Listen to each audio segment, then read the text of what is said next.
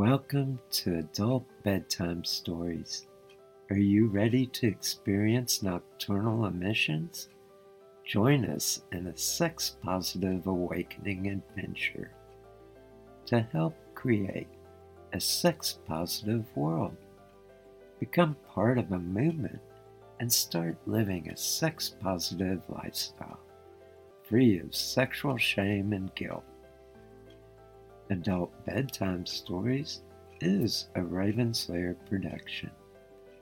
Adult Bedtime Stories is a show dedicated to bringing sacredness back to our sexuality and to learn about everything sexual.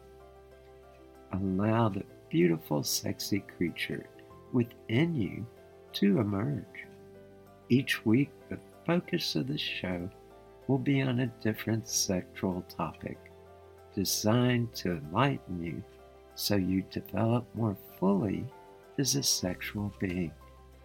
This is a sex education that you didn't receive in high school but should have. Imagine for a moment that we could change the world and live a sex-positive lifestyle. In our sex-negative world, the process of socialization teaches us to feel shame and guilt around sex. By adopting a new set of attitudes and values around sex, we can view sex with a new understanding, which is accompanied with positive emotions and the attitude that sex is a sacred act. I am Ladyboy Gigi, a sex expert, a life coach, and a sacred harlot. My life vision is to create a sex-positive world through adult education and BDSM performance art. Hello and welcome. I am Ladyboy Gigi, and I have Paul with me tonight. Hey guys. You're listening to another edition of Adult Bedtime Stories. And we're continuing our series on sexual issues. And we just finished sexual issues for men, and we're starting on sexual issues for women. And the two we're talking about tonight will be pre-orgasmic primary and pre-orgasmic secondary. And it's where a woman has either never had an orgasm or can only orgasm during masturbation but isn't able to orgasm with a partner. And it can be a pretty hard issue to get over. But there are some techniques that we will discuss, and I'd like to kind of go into some of the causes. One of the big causes is living in a sex-negative culture, and especially where you have an upbringing that is very conservative or very Christian or religious. Oftentimes that can give us the message not to be in tune with our sexual bodies. And overcoming that can be very distressful. Because I understand there's a lot of issues around religion and sex, and it can be difficult to kind of figure out what is really going on. And I know for me, I grew up as a son of a minister, and one of the things I discovered was that in the New Testament, Jesus never said anything really against sex. The only time he ever talked about it was with a woman who was about to be stoned for committing adultery, and he said, "Let he who has never sinned cast the first stone." So, and sex was a big thing in ancient Rome during his time. I mean, bisexuality and homosexuality were all around. In fact, they were doing orgies, and he never said a word against sexuality or sexual play. And so it's kind of and most of the references that a lot of religions rely on come from the Old Testament. And even Jesus said, he overturned the priest's tables and said, the Old Testament is not the way. Mm-hmm. And so in some ways, I kind of gave myself permission that, okay, sex isn't so bad as a lot of religious fanatics say. Any thoughts, Paul? Yeah. So one of the things I wanted to jump in and say is that there's a big reason that Patty Britton uses the term pre-orgasmic and not aorgasmic, because, Patty has discovered that, she has coached thousands of people, and that, with, time and training and, a little patience, pretty much anyone can find their way to an orgasm. So it's not something to feel despair around or distress around.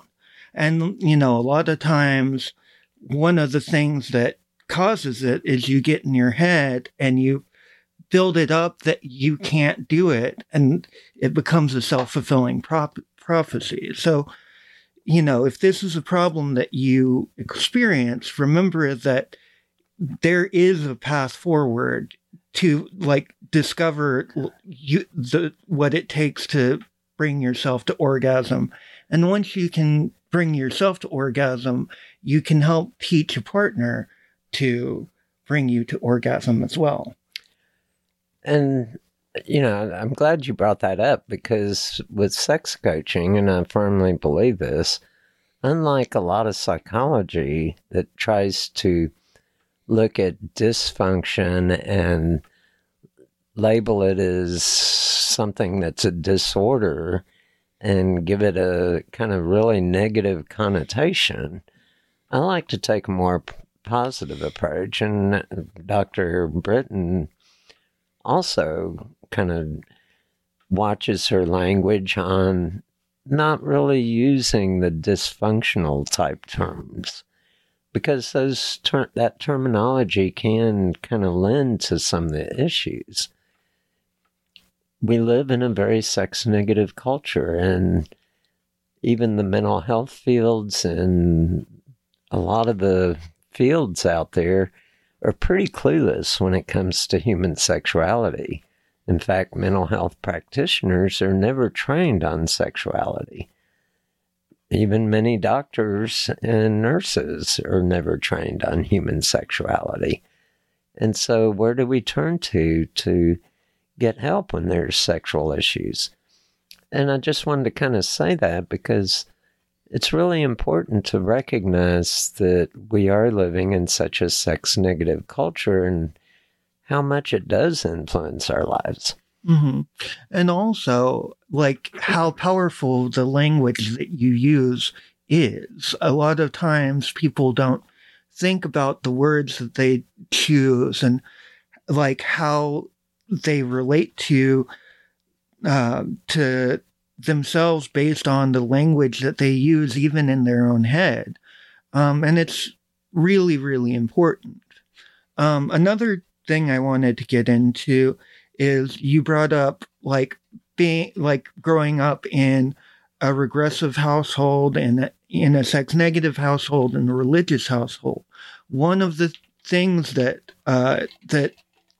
can happen in those kinds of places, and it can even happen in a liberal, open-minded household as well. But lack of privacy is another big reason. If, when you are discovering your body and you're discovering how your body works, if you never had access to a private space where you could masturbate on your own and feel comfortable and not afraid that someone was going to walk in at any minute, that can also lead to having issues like figuring out how to bring yourself to orgasm. Mm-hmm.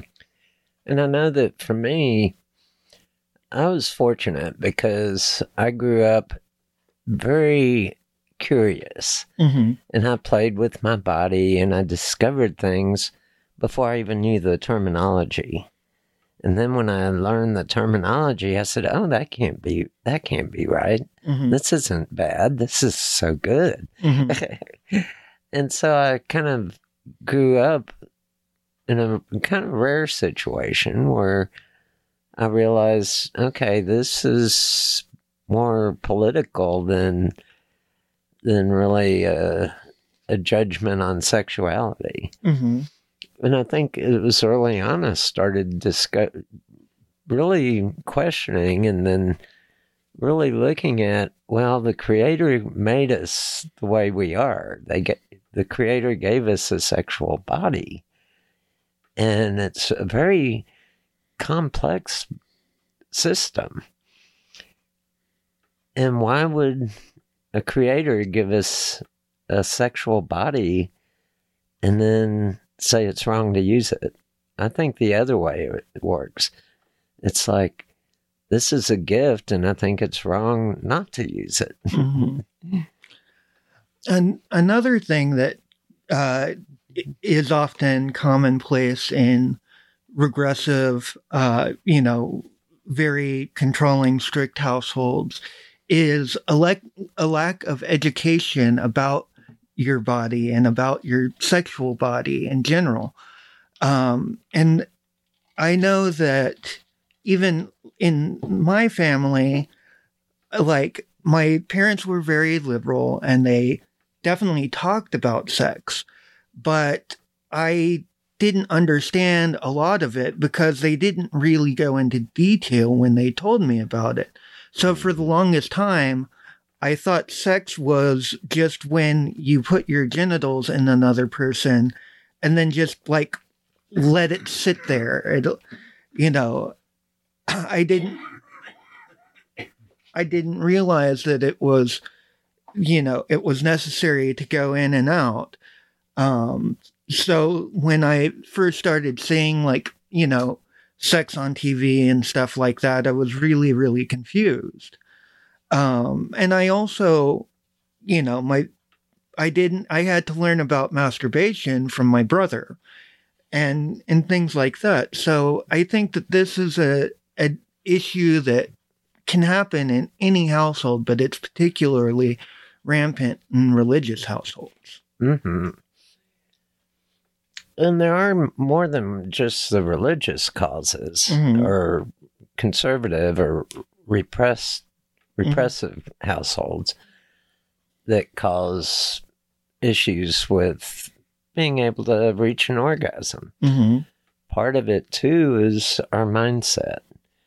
And often we get too into the logical side of the brain, and life is complex, and we have things we have to get done and responsibilities. And often when we allow that to be part of our sex life, it really puts a damper on it. Mm-hmm. And it's learning how to shift gears into the more intuitive side, and also getting back into the body, really fully experiencing one's body instead of just thinking, oh, tomorrow I've got to do X, Y, and Z. And, oh, yeah, yesterday I got a call from the boss. I'm worried about that. And all that stuff can really... Who's going to have good sex when all that's going on in your head?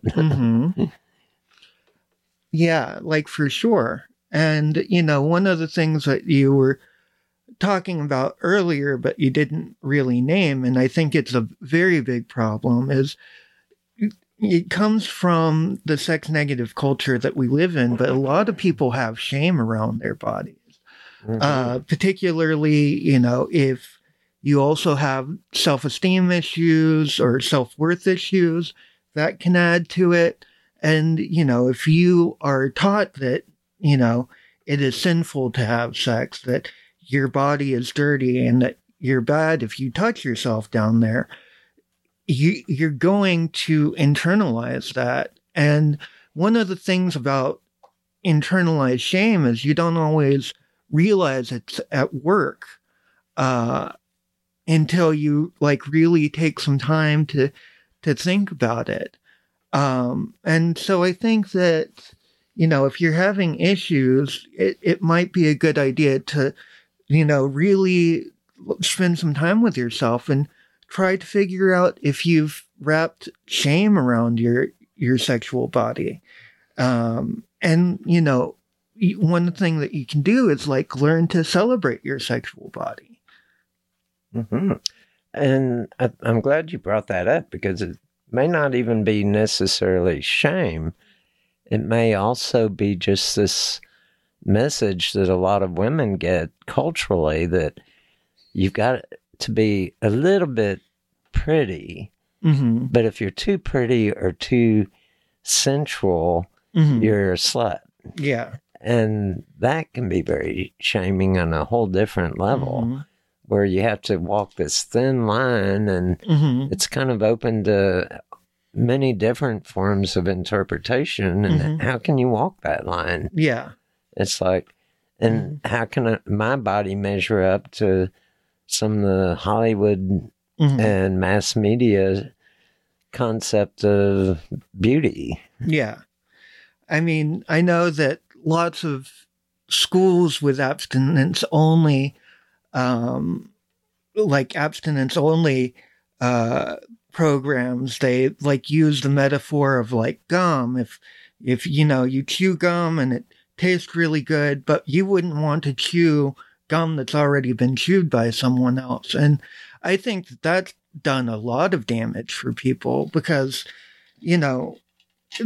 or like I heard an analogy one time that, it's like, your parents get this nice brand new bicycle for you for Christmas, but before Christmas, like the neighbor kids go and steal it out of your shed, and they, like ride it around, and, they get it all dirty and scuff it all up and things like that. And that, you'll still enjoy the bike, but you wouldn't enjoy it as much, which, I think analogies like that are really, really harmful to people. And it's a shame that, so much of like the education system here in the United States relies on these tired old tropes.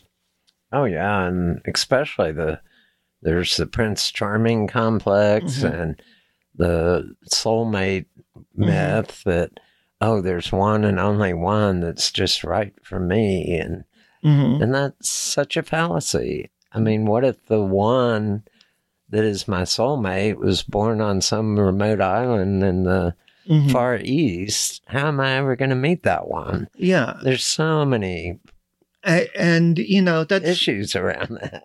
Yeah, and like it's also like it leads to problems too, because if you are young and you fall madly in love with someone and like have a good relationship, and then have a painful breakup that you don't want, you feel like you've lost out on your only chance at love, and that was the one, and now it's ruined, and you'll never be happy again. And I've seen that really affect people. And parents will say like, oh, you weren't really in love. And I think that's really condescending to tell children they don't know what they're feeling, that what they feel couldn't possibly be the real thing. I think that, even young romance, like that is love. It might be different than the love you have later in your life, but it's still real and it's valid. And if you're taught that there's only one person out there for you, and you feel like you've lost out on your one shot at being like having a happy relationship, like kids will, hurt themselves over it, and they'll fall into these deep depressions. I've seen it happen so often, and it can really like ruin someone's life for years at a time to be told something like that. And these are but just some examples of the messaging we get living in a sex-negative culture. Mm-hmm. And I think there's a much better way Mm-hmm. to come to sex from a sex-positive Mm-hmm. sense of values and attitudes. Mm-hmm. In developing those attitudes and values, it takes some deep questioning and also giving ourselves permission. And Mm-hmm. part of the role of a sex coach is to help you ask the right questions, and maybe do the searching in the right directions to really get the answers for yourself. The sex coach's role isn't to guide you on a certain path. It's to help guide you to ask the right questions so that you can get on the path that you belong on, that's right for you, not right for the sex coach. Mm-hmm. And another, right now, we're talking about issues that can either lead to pre-orgasmic primary or pre-orgasmic secondary. And I guess we should define what the difference between primary and secondary is. Pre-orgasmic primary are people who have never had an orgasm and can't bring themselves to orgasm. They can't orgasm with a partner. And Or solo. or solo. And pre-orgasmic secondary are women who can have an orgasm, but they can't really have it with a partner or never have.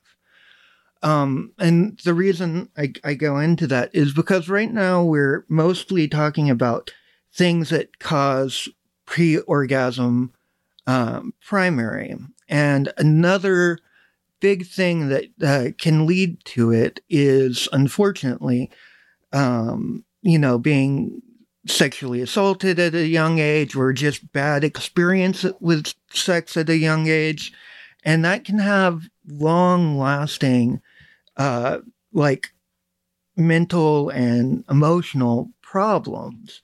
And one of the things that we always suggest is, while it might be helpful, while it is helpful to have a sex coach, you should also be in regular therapy and regular counseling, especially if you're dealing with any kind of sexual trauma that might be at the center of all of this.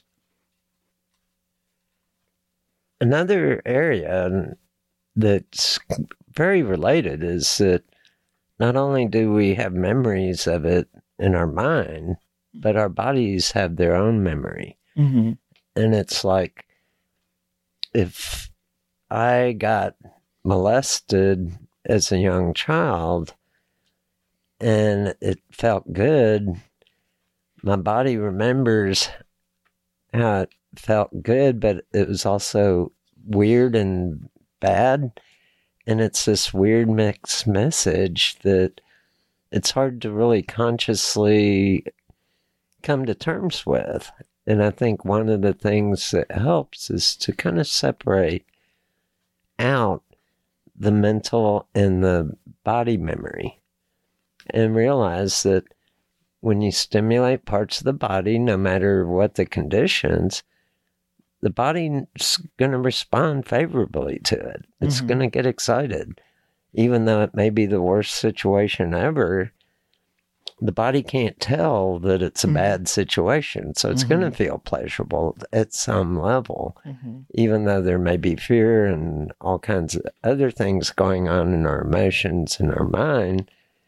And so it gives this weird mixed message to our whole system.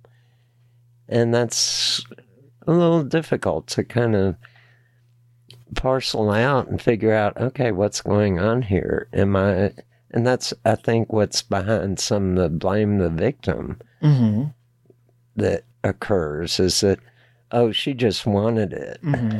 She got pleasure out of it somehow. Yeah. And I did want to mention that. No, what was done to you was wrong. And even though your body did respond favorably, it's built to do that. It was stimulated inappropriately and in the wrong ways, but it still responded because that's how the body parts respond. Yeah. And, you know, a lot of this really comes down to, you know, when I started training under Gigi, one of the big things I had to overcome was being in my head and like still being in the analytical, rational part of my brain. And really, when you're, you know, having sex, when you're building sexual energy, whether it's by yourself or with a partner, it is really good to kind of step out of the logical side of your mind and really go into the intuitive, emotional, and feeling side of the mind. And one of the things that Gigi always talks about is like really following the pleasure, following, you know, what feels good, and try to do it without, you know, going into like connections. Just focus on how the body feels and don't let that like monkey chatter part of your brain like make connections to other things. And I think that, you know, with a lot of this stuff, can really, really help a lot. And it's without judging yourself. Explore what you enjoy. I remember when I was first starting to explore anal sex, and when I first started exploring anal sex, I had a lot of negative messages, and there's a lot of really raunchy jokes out there about anal. And it's looked at as this disgusting thing. And if I'd listened to that and allowed myself to go there, I wouldn't have discovered the wonders and the beauty and the amazing places that anal sex can take you. And I think that's part of what I'm trying to say here is explore your body, see what does feel good for you without all the preconceived notions, without all the things we've heard or what's kind of sex negatively conditioned in us. I had to learn how to turn that off and really explore with an open mind. And one thing that's important to remember is everyone is a unique person. Everyone has things that turn them on, things that, you know, make them tick sexually, and don't really base what you think an orgasm is supposed to be or how you're supposed to get there off of anyone else's experience. Explore with an open mind and be ready to follow it wherever it goes. You know, there's a difference between fetishes and kinks. Like a kink is something that really turns you on, that you really enjoy. But there are people that have fetishes where they need a certain thing, like a certain trigger, to get to that place. And they really don't find a lot of sexual release without that specific trigger. So, you know, it's important to explore with an open mind and, you know, listen to yourself. And, you know, a lot of times, especially if you grow up in, you know, kind of a conservative household, or you're sheltered in some sort of way, you know, it might be scary to realize that you like, you know, being degraded, or you like feet, you know, or, you know, and things that might seem really extreme to one person are really benign to the next. And, you know, and there's no shame in that. If you have been sheltered and the idea of anal sex like is your idea of super taboo. There's nothing wrong with that. Mm-mm. But also, be willing to explore things with an open mind. And a lot of times, like exploring by yourself as you masturbate is the best way to discover things like that, because you really have to figure out what makes you tick before you can tell another person like what they can do that would help. Another thing that comes up is that men are kind of out there. It's real easy to see a penis. A man can see his own without any aids. For a woman to see her own sexual genitalia, it takes a little bit more exploring with the mirror and with kind of getting the right angles. It's a little more hidden.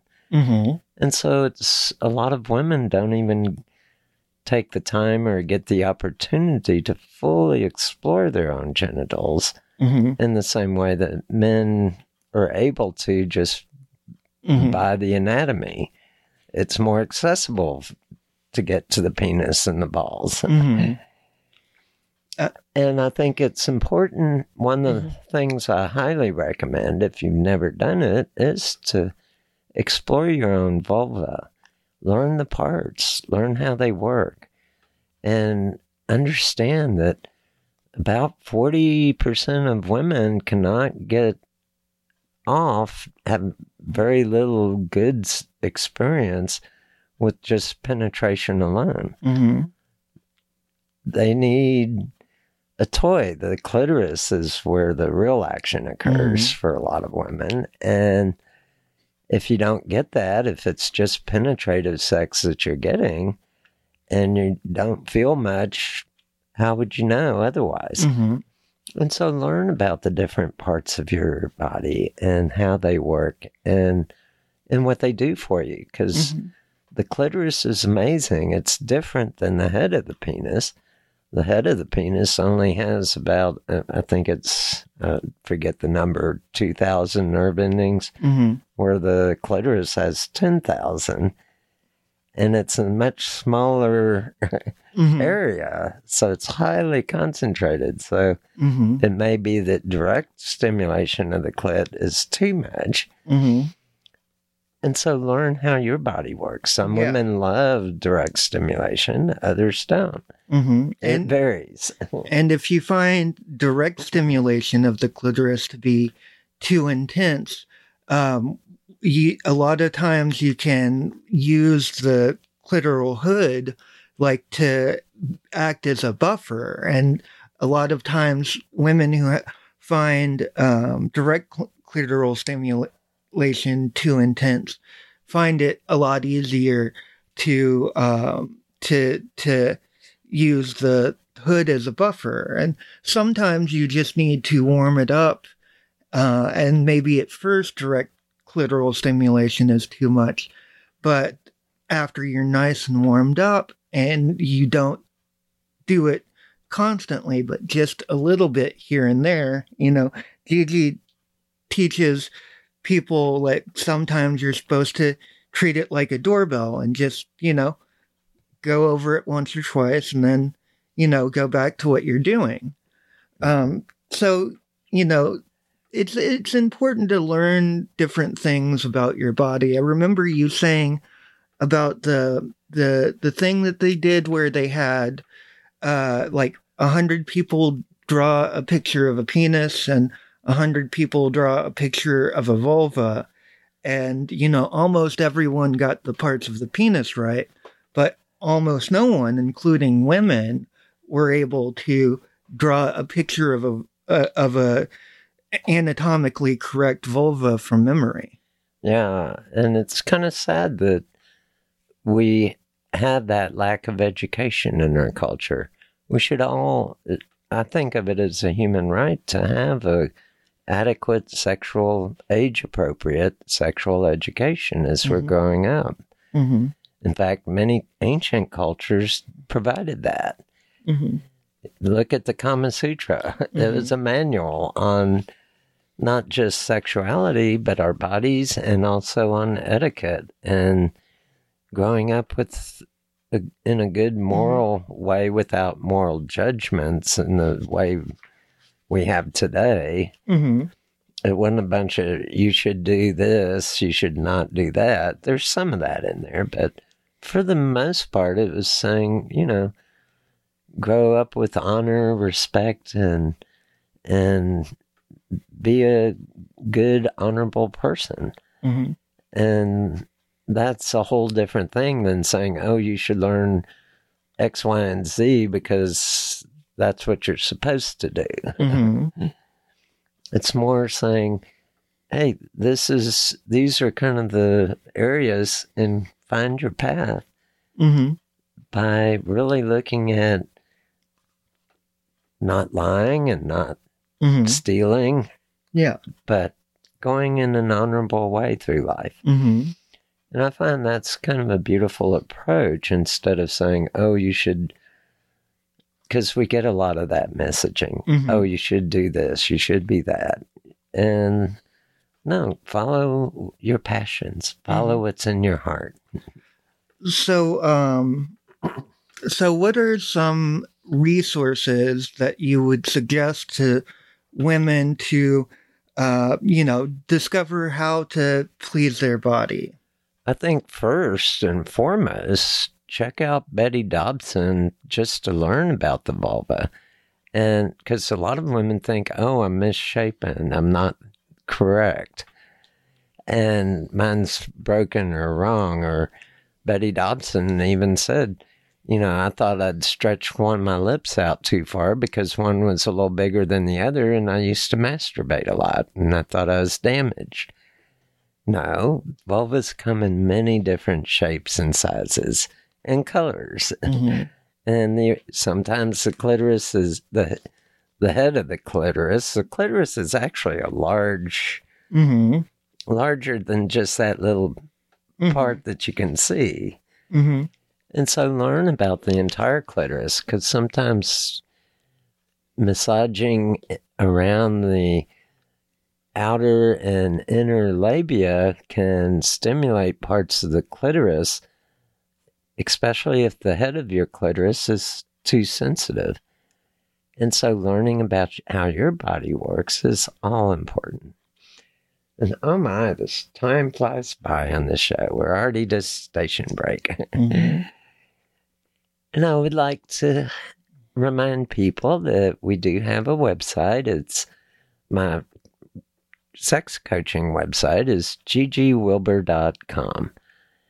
And check it out. Sometimes it helps to have someone kind of, when I take on a new client, I do a complete sex history to see where you've been, and then ask, where do you want to go?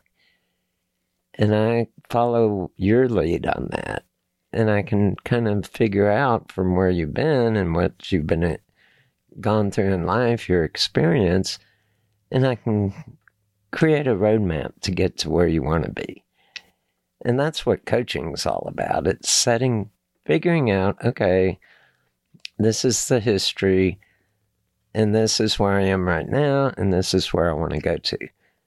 And so the biggest part of sex coaching is not taking a history or looking at the problems. It's looking at, okay, how do we reach the solutions?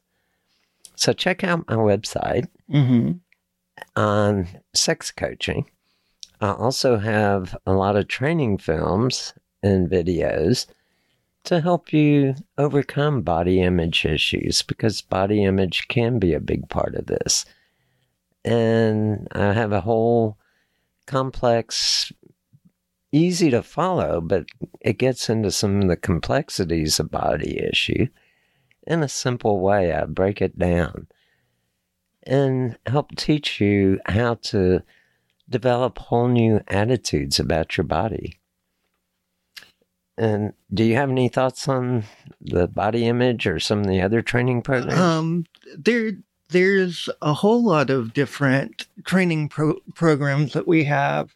I actually have a list of them right here. We have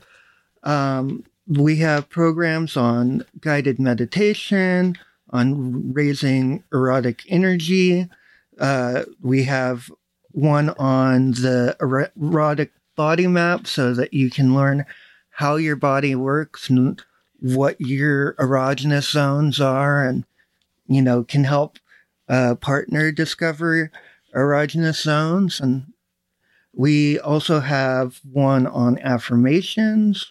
We have one that I would suggest to everyone is the non-genital orgasm. It really, really, it's so powerful.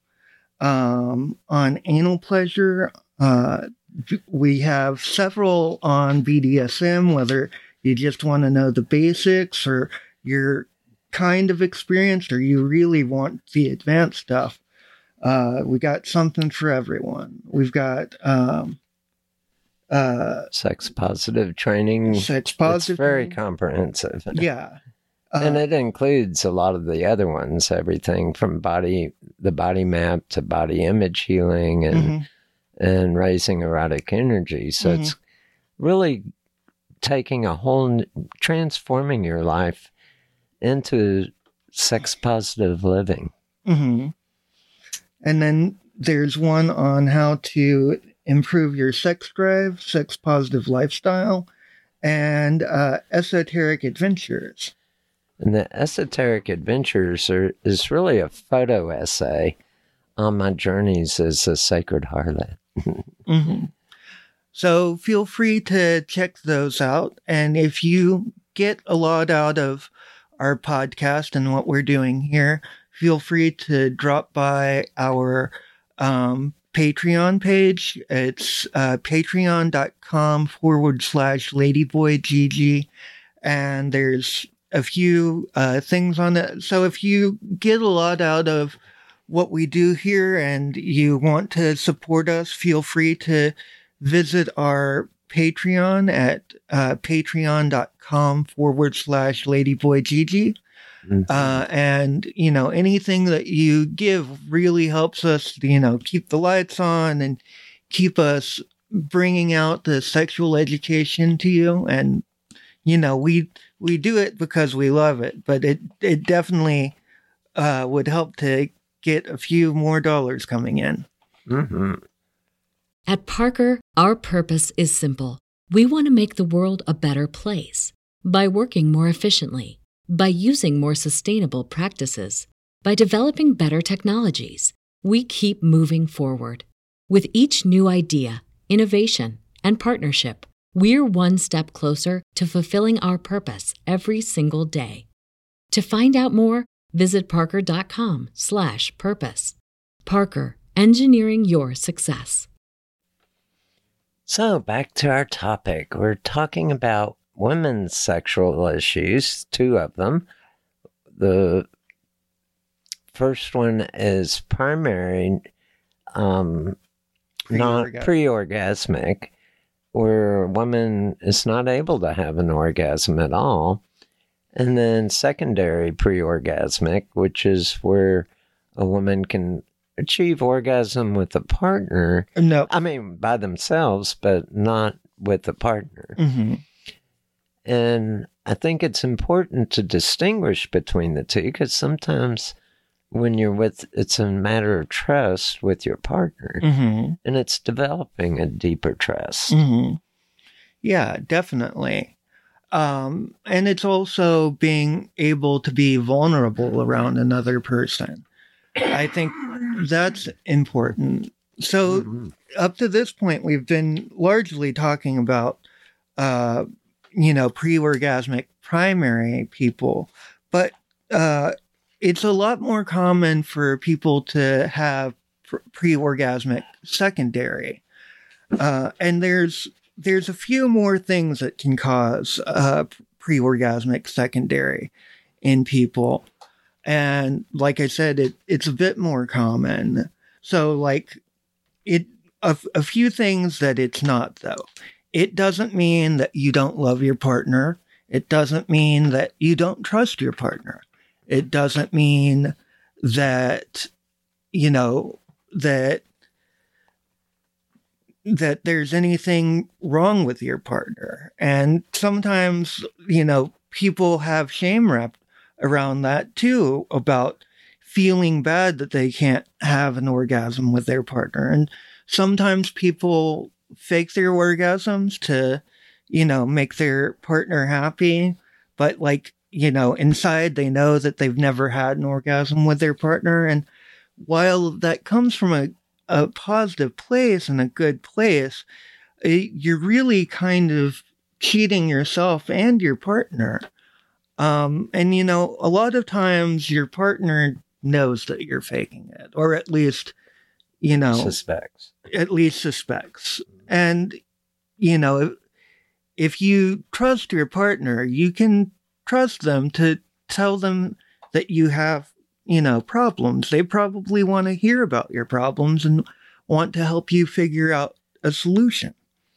And I can tell you, I've had many people come up to me in Temple when I run Aphrodite's Temple and say, I love having sex, but when my partner does X, Y, and Z, it doesn't do anything. It kind of turns me off, but I don't want to hurt their feelings.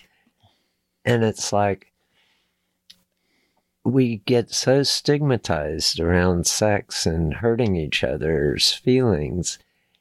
And it takes stepping back a little bit and realizing, okay, instead of trying to be judgmental or placing blame someplace, I think the one place we can place a lot of the blame is on living in a sex-negative culture where we never got a proper sex education. Mm-hmm. That's really the main culprit. Mm-hmm.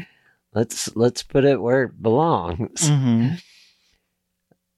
I think looking at your partner and yourself, neither of you have gotten an adequate sex education. Mm-hmm. And so how do you know? And it's assumed in our culture, sex-negative culture, you should instinctually know this stuff. Mm-hmm. No, that's a myth. You don't know instinctually. Mm-hmm. And, like I said, everyone else is wired differently. And, a lot of times it happens that one partner has a lot more sexual experience than another.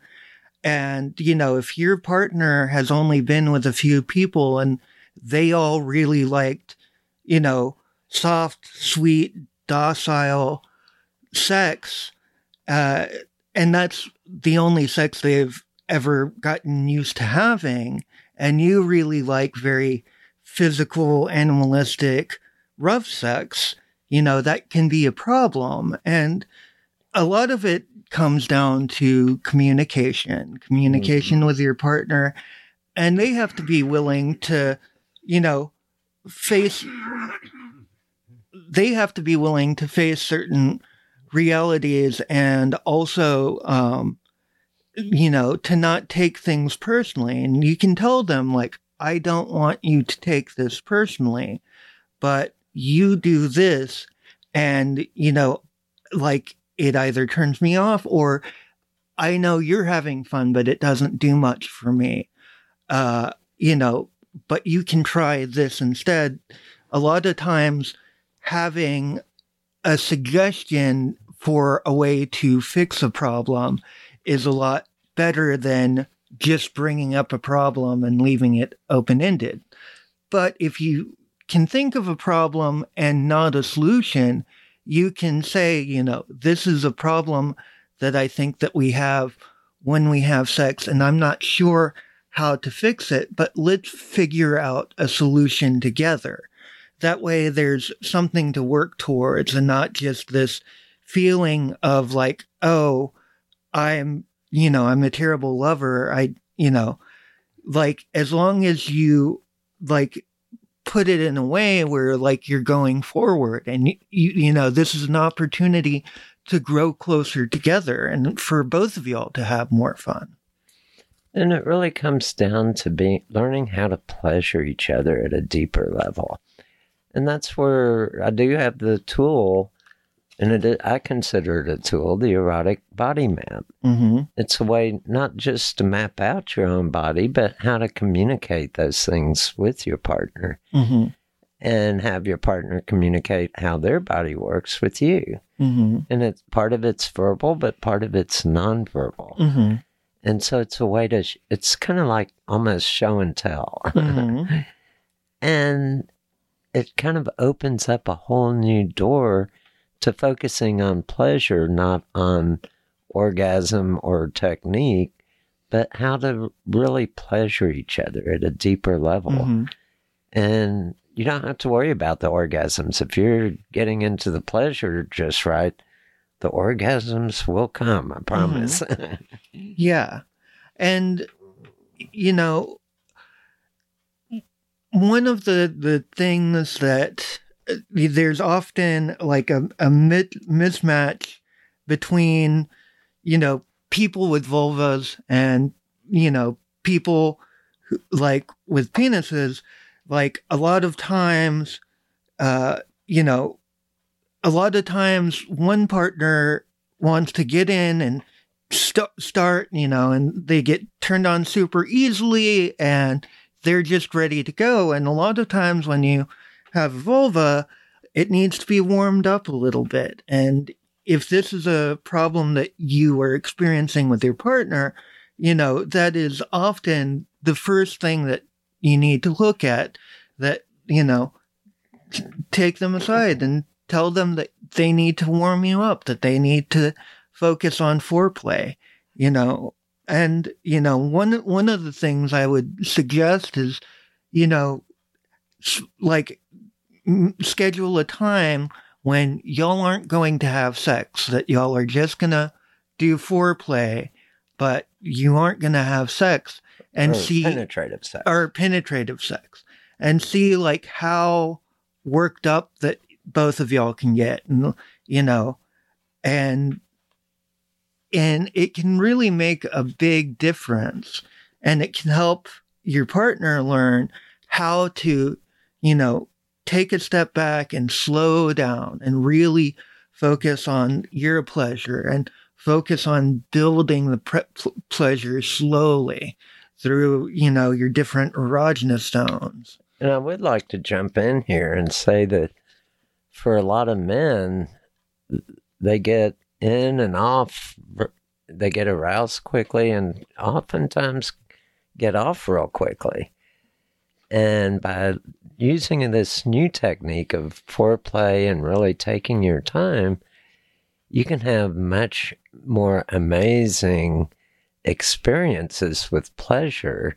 An orgasm only lasts a few moments, but you can pleasure each other for hours on end and build it up. And then when you do have an orgasm, it becomes a super orgasm, Mm-hmm. I like to call them, because it's much deeper and richer, and you can even learn how to have full body orgasms. Mm-hmm. So this not only benefits women, it benefits men too. Mm-hmm. Yeah, and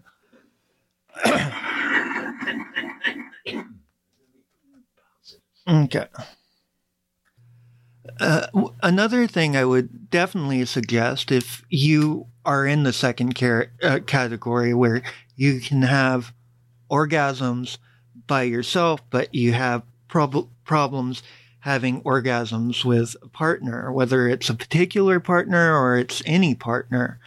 One of the things that Gigi has me do and has other people do in Temple is to have a person start masturbating and then use their partner's hand to masturbate themselves, to give them an idea of how you like to be touched and how you want to be stroked and fondled and caressed and things like that.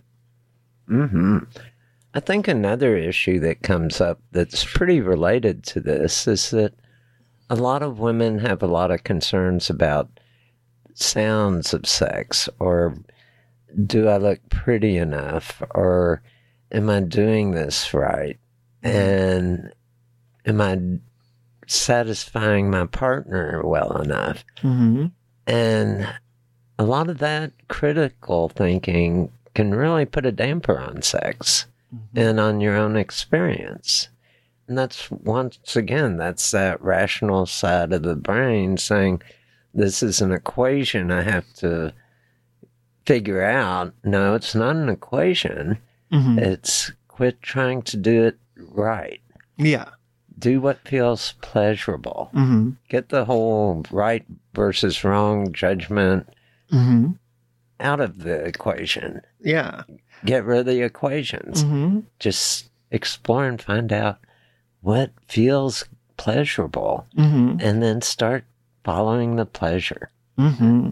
And, one thing is, sex is sometimes, funny, sometimes messy, you're gonna squirt, you're gonna make weird noises, you're gonna queef.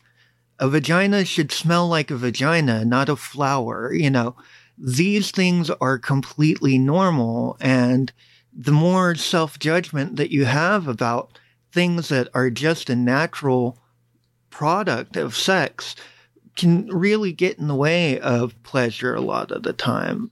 And I think that you are very right, that a lot of times people are so focused on making sure that their partner is having a good time that they stop focusing on their own pleasure. And sometimes both partners are doing that at the same time, and neither one of them is getting off properly. Mm-hmm. And I'd like to reiterate that sex is a very complex system. Just having a penis or a vulva, it's a complex set of things that had to occur when you're developing in the womb. And some of us have a little bit of both. Things don't always go the same way for everybody. And I think I know that it's far more common than people think. 1 out of 500 are born with some sort of intersex condition. And so the building blocks are a little different. But what is really cool is that we all start out with the identical tissues, and they differentiate. We have the same stuff, it's just arranged differently. And so whatever a woman can experience sexually, a man can too. Whatever a man can experience, a woman can too. Learning the right techniques to get there, and how to work with things that are arranged differently. So sex can be very complex, but it can also be simple. It can be all about really following the pleasure and seeing where it takes you, not trying to have the goal of orgasm or am I getting my partner off? And I think that's another myth out there, is that I give my partner an orgasm. No, I give my partner sensations. They own their own orgasm, and it will occur when it's ready to occur. It's not something you can just think, oh, I want to have an orgasm. Let's orgasm now. Where's the orgasm? Mm-hmm. It doesn't happen that way. You have to follow the pleasure. Mm-hmm. And then the orgasm will happen on its own. Another thing that can cause pre-orgasmic secondary issues is, a lot of times people, their trust in a partner gets bruised or broken, and it takes time to build that trust. So it might not just be the things that are happening in the bedroom. A lot of stuff goes into being in the right headspace to be able to experience pleasure with a partner. So if you have issues with a partner that have hurt your trust, it's important to talk about those things and talk about the way that it makes you feel. And also be ready to listen to them, because ultimately, if it's a decision that you make that you want to make it work with this partner, you have to be ready to trust them again. You have to be ready to let them back in. And that can be a difficult thing. And it, often takes time. But, if your partner really cares about you and really cares about your pleasure, it is a process that they should be willing to undertake. And, they might have to do certain things to gain your trust back, but you also have to be ready to extend that trust to them eventually. And sexuality is a place of becoming vulnerable with another person, or vulnerable with yourself. Even in masturbation, there's a degree of vulnerability that we have to put out there to really enjoy sex fully. And I think that we're not really taught well how to be vulnerable. We're supposed to build shields and walls and protect ourselves. But there are times when it's appropriate and really good to become vulnerable with another person or with ourselves and take an honest look at ourselves and be true to ourselves. Mm-hmm. And I think authenticity is a really important concept. When we are authentically ourselves, we are good.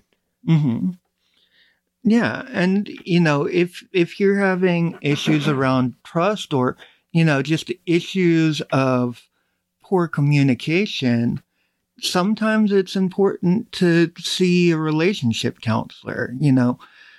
Sometimes we're not able to overcome these things by ourselves, and it's okay to reach out to, a trained professional to work through some of these issues. And it can be very, very valuable. Just as, I suggested earlier, that it's important to have your own therapist. Sometimes the relationship needs its own therapist. And one of the things that Gigi does in sex coaching is he does, individual sessions, but he also does couple sessions, because sometimes it really takes both people working on it to overcome some of these problems. And there are tools, but since we don't get a really good sex education, we don't know what some of the good tools are. And it takes a professional to be able to guide you to the right toolbox. And I think it was Einstein that said, if you keep doing the same thing and expecting a different outcome, that's a form of insanity. Mm-hmm. If what you're doing ain't working, might be time to take a look at a new toolkit. Yeah. Yeah. And then another issue a lot of people have is the inability to let go. It gets back into, being stuck inside your own head and, being focused on, am I doing the right thing? Like, does he think, or does she think that the sounds I'm making are weird? Like, are they, I've gained 10 pounds recently, or they, looking at my belly, a lot of this stuff can really contribute to an inability to really fully let go. And you have to let go to really have a good orgasm. And I think it's helpful, too, to realize that we live in a modern world, and sometimes we lose the knowledge that we are truly animals in a way. We're well-developed animals, but we still have an animal side within us, a very primal side to us. And sex often will tap into that animalistic and primal parts of our nature that we've kind of lost from living in such a modern day world where things are so rationally based. And we lose touch with that part of ourselves. And so some of the exercises I've taken people on, both in Temple and with working with individuals and couples, is some getting in touch with the wild side. The call of the wild, the call of that animalistic and primal part of ourselves to bring that back up and let that energy flow. And those are, we've been talking a lot about, in general, about these issues. It's hard to kind of say, oh, this will fix everything, because nothing will fix everything. It takes looking at the history and going through a process of identifying what's needed in this particular situation. It gets complex. But there is an approach to take. And one of the approaches that I love, why I love doing this, is that I know I've already transformed so many people's lives doing sex coaching and running Aphrodite's Temple. And I know Paul's life changed dramatically. He was surprised at where I was able to take him at a sexual level. Yeah.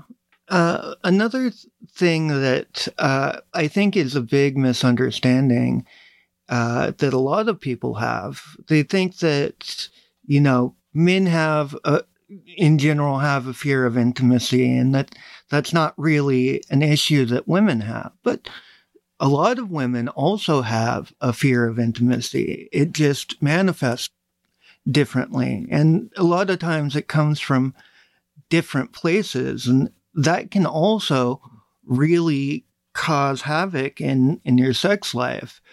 And, I think because this is a thing a lot of people don't understand, they aren't really willing to look at that as being the cause of, the problem. And a lot of times, we live in a scary world. We've all gone through, things that really, traumatize us and hurt us. A lot of times women have had terrible experiences with men, and they just close themselves off rather than really taking a hard look and understanding that that's what's going on. Well, we're already past the top of the hour. Any last thoughts on pre-orgasmic, whether primary or secondary? Well, I think that one of the things that we really focus on that can be an issue that causes both primary and secondary pre-orgasmic issues is like the lack of permission to enjoy your body, to enjoy sex, to really let go and have an orgasm. And I am here, and Judy is here to give you permission. Your body was made for this. You were made for this, and everyone deserves to have a good and healthy sex life. So go out there and have great orgasms, and don't feel bad about it or ashamed. It is a positive, beautiful thing, and you are free to do it. You have permission. And I look at sexual pleasure as a human right from birth to death, even pre-birth. And they've done ultrasounds, and both for males and female infants, they masturbate even before they're born. They pleasure themselves. And it's too bad that we can't bring some of that attitude from the womb into life, because they do it freely and without any shame or guilt. And I think that's where some of the exercises that I've come up with and some of the experiences I've gone through can help benefit and work some of these ideas out for yourself that we've mentioned on the show. We can't give specific advice to any individual on the air, but we can give a lot of different techniques to try out. And so try some of these out, see what works for you, and learn how to live a more sex-positive lifestyle. Get in tune with your body again and let it take you to these amazing places. I think that one of the benefits is that we do release all the good chemicals in our body that help cut down on depression. They help cut down on anxiety. They're some of the best antidepressive and anti-anxiety drugs there are, and they're free of charge. It's just following the pleasure and releasing them in your own body, and there's no hangover afterwards. But have a good night. Enjoy those nocturnal emissions. Explore your body. Follow the pleasures. Get in tune with those carnal desires and really relish in them. Let's see where they can take you. Have a good night. Good night. I find it interesting that adults in our culture are not provided with informative sexual education. Even married couples don't have access to an adequate sexual education and how to pleasure each other. It's assumed that somehow we will instinctively know all that we need to know about sex. I don't know how you feel about this, but I think there's a better method.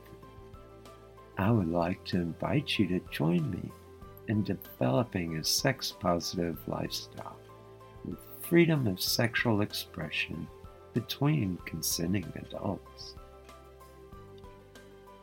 Join us each week to learn everything sexual. Add your comments about the show and any suggestions you have for future show topics. We would love to hear from you. Be sure to subscribe to the show so you won't miss any episodes. This concludes this edition of Adult Bedtime Stories. Are you ready to experience nocturnal emissions? Sex is the final frontier, so explore everything sexual.